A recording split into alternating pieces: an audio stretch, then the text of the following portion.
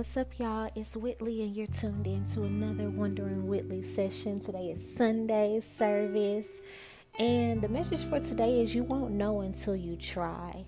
And what I mean about that is that, believe it or not, many of us are not scared of failure. We're actually afraid of succeeding. We're afraid of the responsibility that comes with operating in excellence. We're afraid of the burden that comes with the gift that people begin to expect from us when we're mastering or are a master at our craft or our business or whatever that we do or whatever service or product that we give or sell. We're afraid of maybe leaving people behind who are not doing the work or who are not disciplining themselves to be in certain circles that you now are privy to based on the work that you've done and based on the quality of service that you're offering the world. We're afraid of parts of our journey of looking like a beginner, and not being the expert if we're used to always having the answers, always being in control. We're used to, not exactly knowing what we're doing or not being polished. And I just wanted to get on here and encourage you that you won't know how far you can go unless you put on your shoes and start walking in that direction. You won't know how much you can take until you put yourself under that pressure. You won't know, how many people you can influence or who can be attached to you until you start speaking, until you start letting your message be known or be heard. You'll never know how far you can go. You'll never know if you can reach that dream that you're always thinking about, that's always in your mind, that's always, at the forefront of what you think life could be or what it can look like. Because if you can see it in your mind, it is possible in your reality, but there is a level of work that has to be done. And even then, we don't know the how. We don't know every step it'll take to reach that next level, but we can be sure that there is no way that you can put in intentional effort and put in work consistently and not at some point reach a harvest. It just won't happen. Now this message was brought on because last night I was on Instagram and I follow a bunch of yoga pages, even though I haven't practiced yoga myself really consistently in over like a year and a half. I stretch, but people who practice yoga, like that's a real practice. And when I was practicing yoga, I used to do headstands a lot. But when I used to really do them was like back in 2014 when I was in undergrad, because there was this young woman. She was a senior at the time. I think I was like probably a junior or a sophomore. And she was a dancer for the school, the university dance team, but she was also a dance major. And she was in like our Mac lab working on handstands, and I asked her, could I try? Because she spotted me, and she did, and it just made me like want to continue to practice. So I did, and I mastered doing it on my forearms, but I haven't really done it since then, except when I started practicing yoga, I want to say like in 2018, 2019. And then I just kind of stopped going to that yoga studio. So I've been very, very inconsistent. But since I've been practicing other things that's a body practice, it's kind of like riding a bike. You never really forget. But also, since I never feel like I mastered it, there were still those spots where it was kind of scary to try. And when I saw this video on Instagram, it was this master yoga teacher. She has like millions of followers, and she was demonstrating like pushing up almost from a plank into a handstand. And when she did it, I was like, whoa, she made that look magical. And for some reason in my head, I was like, I think I can do that. And I don't know what made me say that, But I don't know, I just had a confidence about it, and part of it was like it didn't really matter whether I could really do it or not. I'm just also practicing like positive self-talk, so I was like, I can do that. So today I tried it, and I set up my camera while I was doing it, and on my first attempt, the sliding up part was actually the easiest part. But what got hard was once my legs came over my head and chest. And it's crazy because I can feel the adjustments I need to make. I can feel, that I need to push up out of my shoulders, that I need to let my head drop so my neck can curve over. And because I'm thinking about it so much, but I'm also scared to do it, I overdid it. I want to say like the first 2 times, and I fell both times. Like I just tucked and rolled. But even the way I was able to tuck and roll out of it showed me my body has more awareness than I'm giving it credit. I'm just getting up there and I'm being scared. So I'm like trying to rely on only my superficial strength and not the muscles that'll really keep me there, which means I have to release some control. Like I got there, I have to apply what I know, and then I have to release some control to just let myself sink in it. Now I'm able to say this and articulate this and coach myself through it, but doing it is a whole different thing. And what was keeping me from doing it while I was in the posture was fear. Fear that, like, if I go all the way up, like, what does that mean? And I don't even know, if I let my neck drop, like, what's going to happen? Even though I know what's going to happen, it's still like that bit of unknown. And it's crazy because I can sit here and say, well, maybe because I'm afraid of falling, but like I just told y'all, I fell twice. And then I got back up. It made me want to try again. So I couldn't be afraid of falling. So I must be afraid of really getting it right.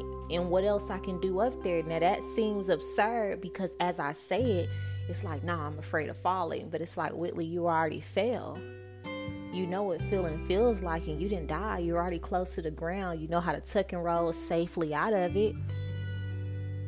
So it just makes me want to keep trying to know, like, okay, well, what is it that I'm afraid of doing the right technique and really applying what I'm able to articulate, what I know. And really, I don't know the answer to that, but all I conclude is it a fear of success? And, I face this in many different areas, just at very particular parts in my life. I remember when I wanted to become a dance officer on my dance team my senior year in high school. I joined a team my junior year, and you had to be on a team 1 year before you were a dance officer.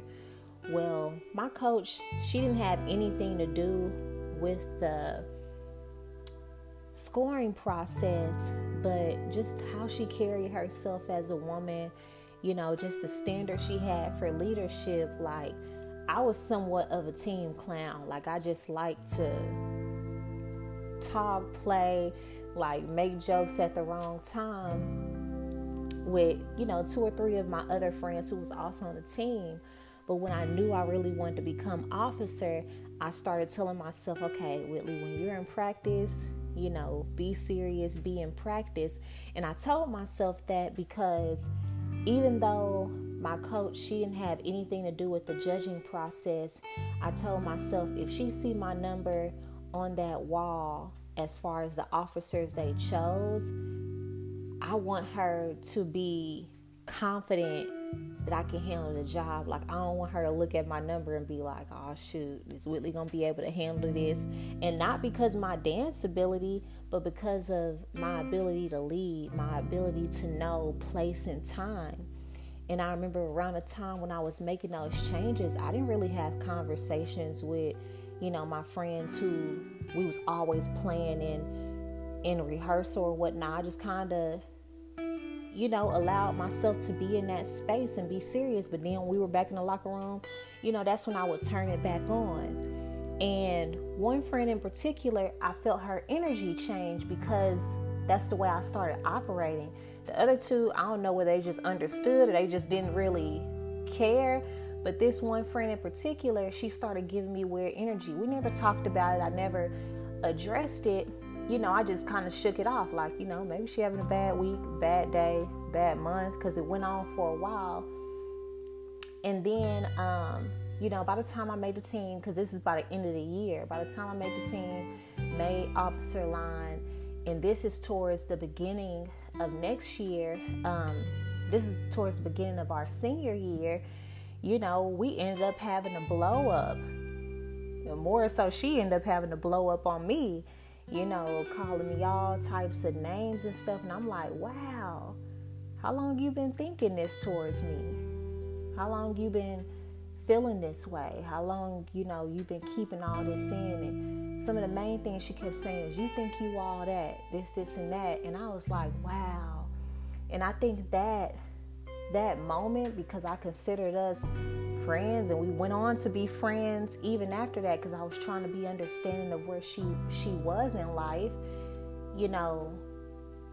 I think that imprinted in me that anytime I make a decision to do what's best for me, or I start putting myself in a position like I can't do this anymore, we still good, but I have to level up in this area, it may come with resentment from people who don't understand that. And that scared me, because the way she blew up came out of total left. I feel like she wanted to drag me across the floor for no particular reason. And mind y'all, this is my friend. This is somebody I'm calling a friend. Not no associate. We only talk when we hear, like friend, hold sleepovers, go to places together. So that threw me, and I think it subconsciously implanted in my mind, like, really don't shine too bright, because if you do, it's gonna make even your friends mad. It's gonna make people like this. And this is my first time ever articulating this out loud, but it's something I've thought about just recently over the past 2 years. And I've had this happen again, not in the same way, but just in other ways, where a friend or something would express jealousy, like told me that, to my face, and I could appreciate for her sharing me, but I was like, dang, like, you in the background, it's like I would expect this from people who, kind of think I'm winning from the outside, but you see the behind the scenes. I've worked for everything that I'm like, you see. So even though I was being understanding of life, that's a human characteristic, that's a human trait, it didn't mean that I didn't go through a period where I was like, dang, that hurt. And I think that that's me having a human, response to that. And again, it reiterating that success means jealousy. Success means facing resentment from others. Success means separation. Success means leaving people behind, even that I want to take with me, or even that I feel like you can do the same things that I feel like you even more talented.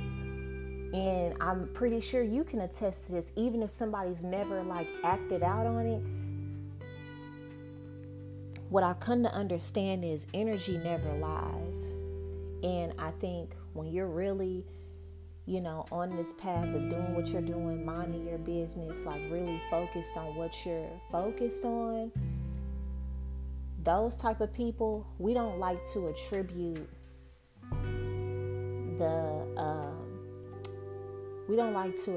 the characteristic of jealousy to people, even though we can feel are probably being haters. Like, we're not the type of be like, oh, I got these haters, I got that hater.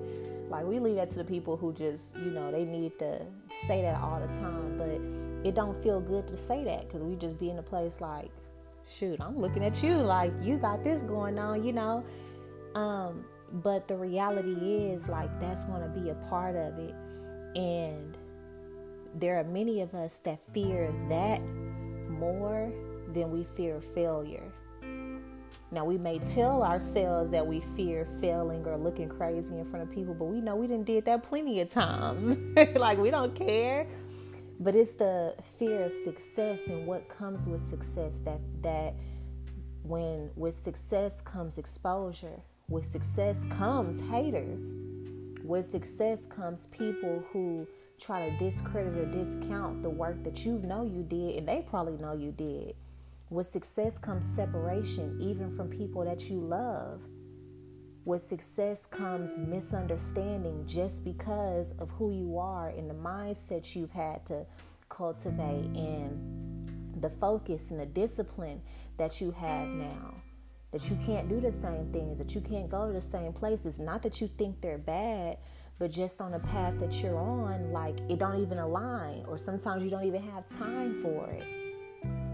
And there's a burden, there's a weight, there's a responsibility that comes with you stepping all the way in that and really trying something new.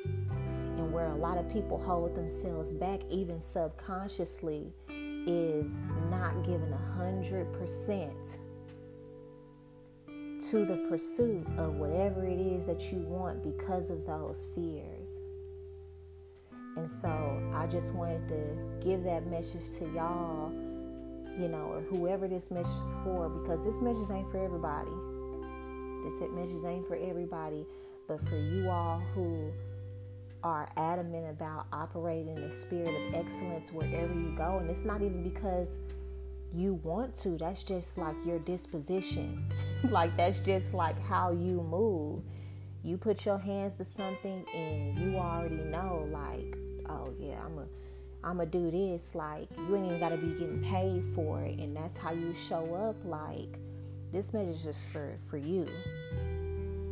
Don't shrink your excellence because you're afraid of that. Don't limit your shine because you feel like people see you, but they acting like they don't. Don't minimize your excellence because you're not getting the support or anything you thought you should be getting. Don't minimize your excellence and your shine to make other people around you comfortable or more secure in what they're doing or not doing. Don't minimize your excellence because you're afraid of missing out on friendships that are supposed to evolve anyway. Don't minimize your excellence because you're afraid of going 10,000% because you know what is going to come with that. Because what I will tell you is, just as much as you can foresee the negative things and you can feel the negative things that come with it, the rewards will far outweigh what you think you're experiencing on your journey up. If y'all don't know the story of Joseph in the Bible, Joseph had about 10 brothers, and they all lived in the same village, of course, but Joseph was most beloved by his dad. And I think it was because he was the son of the wife he loved more, which was Rachel. And he had 2 wives, Leah and Rachel. And Leah had a lot of sons, and then Rachel had Joseph. And she was barren for many years, but he loved her more. So I'm guessing that's why he loved Joseph more. Well, he gave him this coat of many colors, and Joseph could also,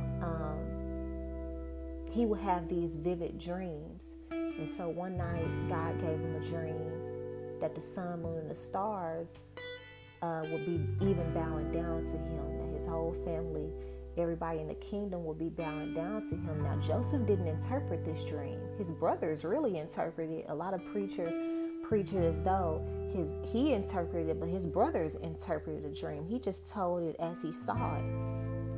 So naively, he shared this dream with his brothers, thinking they're going to be happy with him, because even though if you're reading the Bible, it explains that his brothers were jealous of him. Like Joseph, he naive, like many of us are when we face this type of energy amongst friends, amongst family members. Like, we try to, deny the energy that we feel. So Joseph, he's still acting normal with him. Like, y'all, guess what? This dream, like, he really excited about this dream God gave him. And he see it as something that they're all going to benefit from. And his brothers got jealous of the dream. Like, who does he think he is? We about to be bowing down to him. Who would he think he? They were jealous of him, so they conspired to kill him. But one of his brothers, they thought about one of the brothers that loved Joseph the most, and so they just sold him into slavery. But they tore up his coat, put like lamb or sheep blood on it, and then for years, about 15 years, allowed their whole family, like the dad, everybody, to think he was dead. And at some point they thought he was dead because, if they sold him into slavery, how it was back then, you good as dead, being a foreigner in another village. For the next 15 years, though, Joseph was a slave in Potiphar's house. He ended up getting lied on because the wife, Potiphar's wife, she was for the streets, and she tried to sleep with him because Potiphar was always gone. She needed some attention, and so he wouldn't sleep with her. God was building character. That's a whole nother episode. And he was like, nah, God has entrusted me. Potiphar has entrusted me with all of this stuff in his house, put me a leader, and he didn't have to do that. And the only thing that's off limits to me is you. No, I'm good. I won't go against God like that. We'll talk about character in another episode. But when Potiphar got home, the wife lied and said, oh, he raped me, this, and that. I feel like, and when you read it, I feel like Potiphar didn't believe him. But back then, he couldn't call his wife a skeezer and lie, like, because he couldn't prove that either. So, he threw Joseph in jail. Now Joseph is in jail after still being a slave for many years. And so he serves in jail. But because everywhere Joseph went, people acknowledged there was a spirit of excellence on him. So they put him in charge of even, all the other prisoners. Like every place he went, they put him in charge. Like he was trustworthy. He had character, and people recognized this is a man of God. Like this is somebody who got something on him that's dripping. He got a gift on him. So he ended up being over the whole prison. And then a couple of years in, a baker, I think it was a baker, and I forgot what the other man's job is, and they worked for Pharaoh. Well, one of them, I guess, tried to poison Pharaoh, and so he threw them both in jail until he got to them to give them their jurisdiction. And so I guess, I forgot what happened. Both of them, I think, had a dream or something like that. And he told the fortune of both of them. And he said, hey, if y'all go back to the palace, tell Pharaoh about me. Let him know, like, I've been wrongly accused. Get me up out of here. Well, another 2-3 years went past. They didn't go tell him immediately. But one night, Pharaoh had a dream. And the baker was like, hey, there's this dude down at the prison, and he interprets dream. He told me, who poisoned you, who tried to poison you that time. Like, you should go get him. So Pharaoh calls for him, and overnight, Joseph went from the boy in the village to being a slave and in jail for about 14, 15 years to being second in command over the whole Egypt. Second in command. The only person higher than him was Pharaoh. And then a famine hit for 7 years. And so Joseph's brothers were sent to Egypt, to Pharaoh, to ask for food because they were in charge of rationing out the food to the entire village. Well, his brothers got to the door and Joseph opened it, and Joseph can recognize them, but since it's been so long and they think he's dead, the brothers don't notice this they brother. And Joseph immediately sees them, and he doesn't reveal his identity because he realizes they don't realize who he is. So he treats them to dinner, all of this, and he finally reveals his identity, and his brothers were shook. They were scared. They were scared because now he was in a position to get revenge. He was in a position to condemn them. He was in a position to leave them for scraps. And he showed them grace, and that's where the scripture comes from. You meant it for evil, but God meant it for good. And he was only able to have that heart because of everything he had experienced, even the betrayal by his own brothers at the beginning.